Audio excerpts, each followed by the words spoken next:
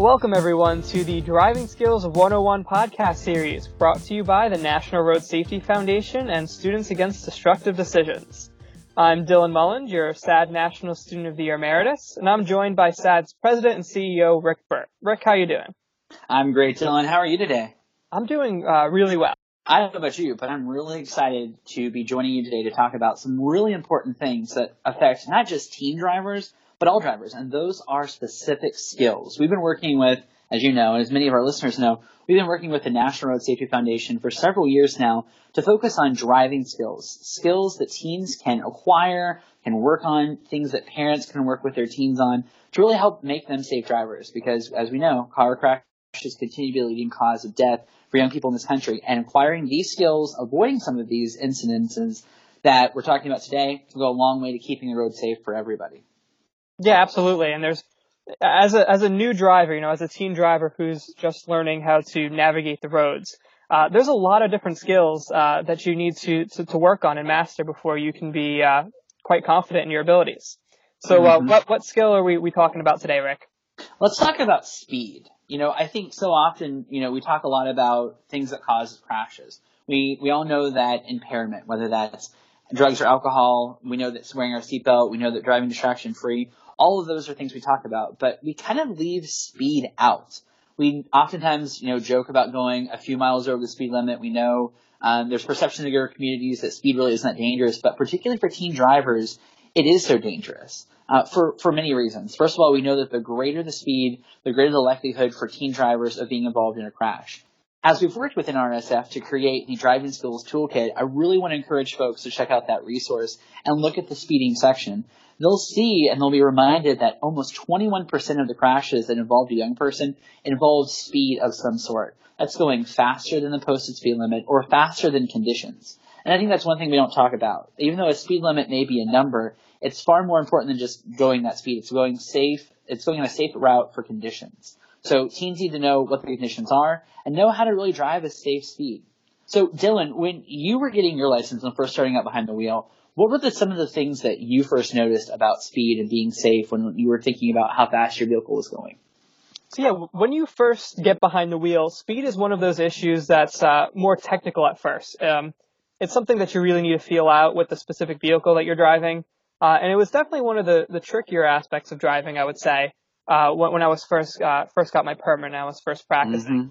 It's something that I'll say that I'm even improving on today in terms of how I manage speed, making sure I'm always sticking to the speed limit and whatnot. So it's definitely something that you have to, negotiate with the vehicle and continuously practice. I know a lot of parents are trying to teach their students the 3-second rule, that once you pass a stationary object, you should be at least 3 seconds or more before your car passes that same imaginary or that same fixed object.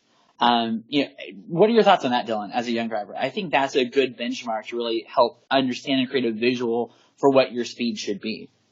Yeah, driving is such a unique experience compared to what teens have had to do and accomplish up until the point of learning how to drive. So a tip like the 3-second rule can really make a big difference in terms of always having a tip in the back of your head to make sure that you're keeping a good distance and going a good speed.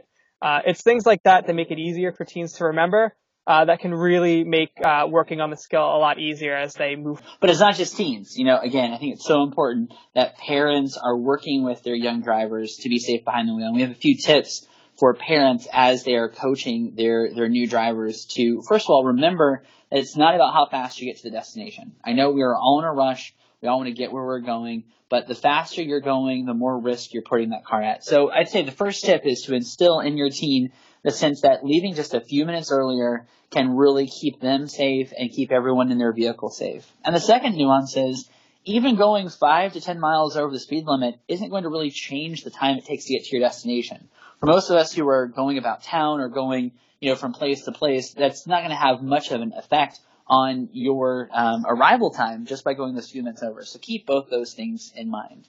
I think it's important to know, too, that speeding is a serious offense. Law enforcement are cracking down all across the country. because SAD, the National Road Safety Foundation, NHTSA, all of our organizations are working together to really raise the profile of speed and make sure that folks are aware of just how dangerous this is. And then also talk about, their own experiences. I think when parents I think sometimes can take on this authoritative role, but I think if they take a moment to talk about, from their own experiences, how they've been involved in a crash that was speed related or have a friend that is, provide that unique personal experience, I think it'll go a long way to creating a culture where we can slow down, no pun intended, and really make sure that we're putting safety as our first priority. Speaking from my own experience, I would definitely say that it's important for parents to make sure that they're also being conscious of how fast they're going, because, even before teens start to learn how to drive from their parents, they're watching their parents all the time.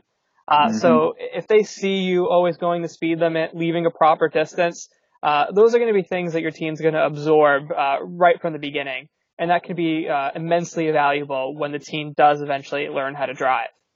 Yeah, you're so right. And when trying to learn these skills, make sure you visit the National Road Safety Foundation's website at nrsf.org. They have a ton of information and great resources on speed and aggression driving, because I think aggressive driving goes right along with that, particularly our folks in the New England area, New York, up in there, lots of aggression behind the wheel. So make sure, you're checking out those resources. One of my favorites is the Don't Bug Out video. This is where our cartoon friends talk about aggressive driving. It's great if you're working particularly with an elementary or middle school, even a high school audience, to share that message. There's also under the additional speed and aggressive materials, Road Rage Kills, Life is Not a Race, Go at Your Own Pace. Lots of great resources there. And of course, always Teen Lane, which is another NRSF resource, has great materials as well. So I really encourage our SAD chapters and all of our friends who are out there looking to get more information about speed to check that out. Yep, definitely. It's a great resource. And when you're thinking about learning how to drive, and if you have children, when you're thinking about teaching them how to drive, you should definitely make sure that you're as well educated as possible on the best ways to do that. And that your teen is well educated about the dangers of the road.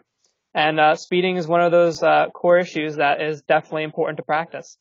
Well, Rick, I think that about does it for speed as a skill. So definitely make sure you check out the other skills in this series, and a special thanks to the National Road Safety Foundation for bringing you this podcast series. Until next time, drive safely.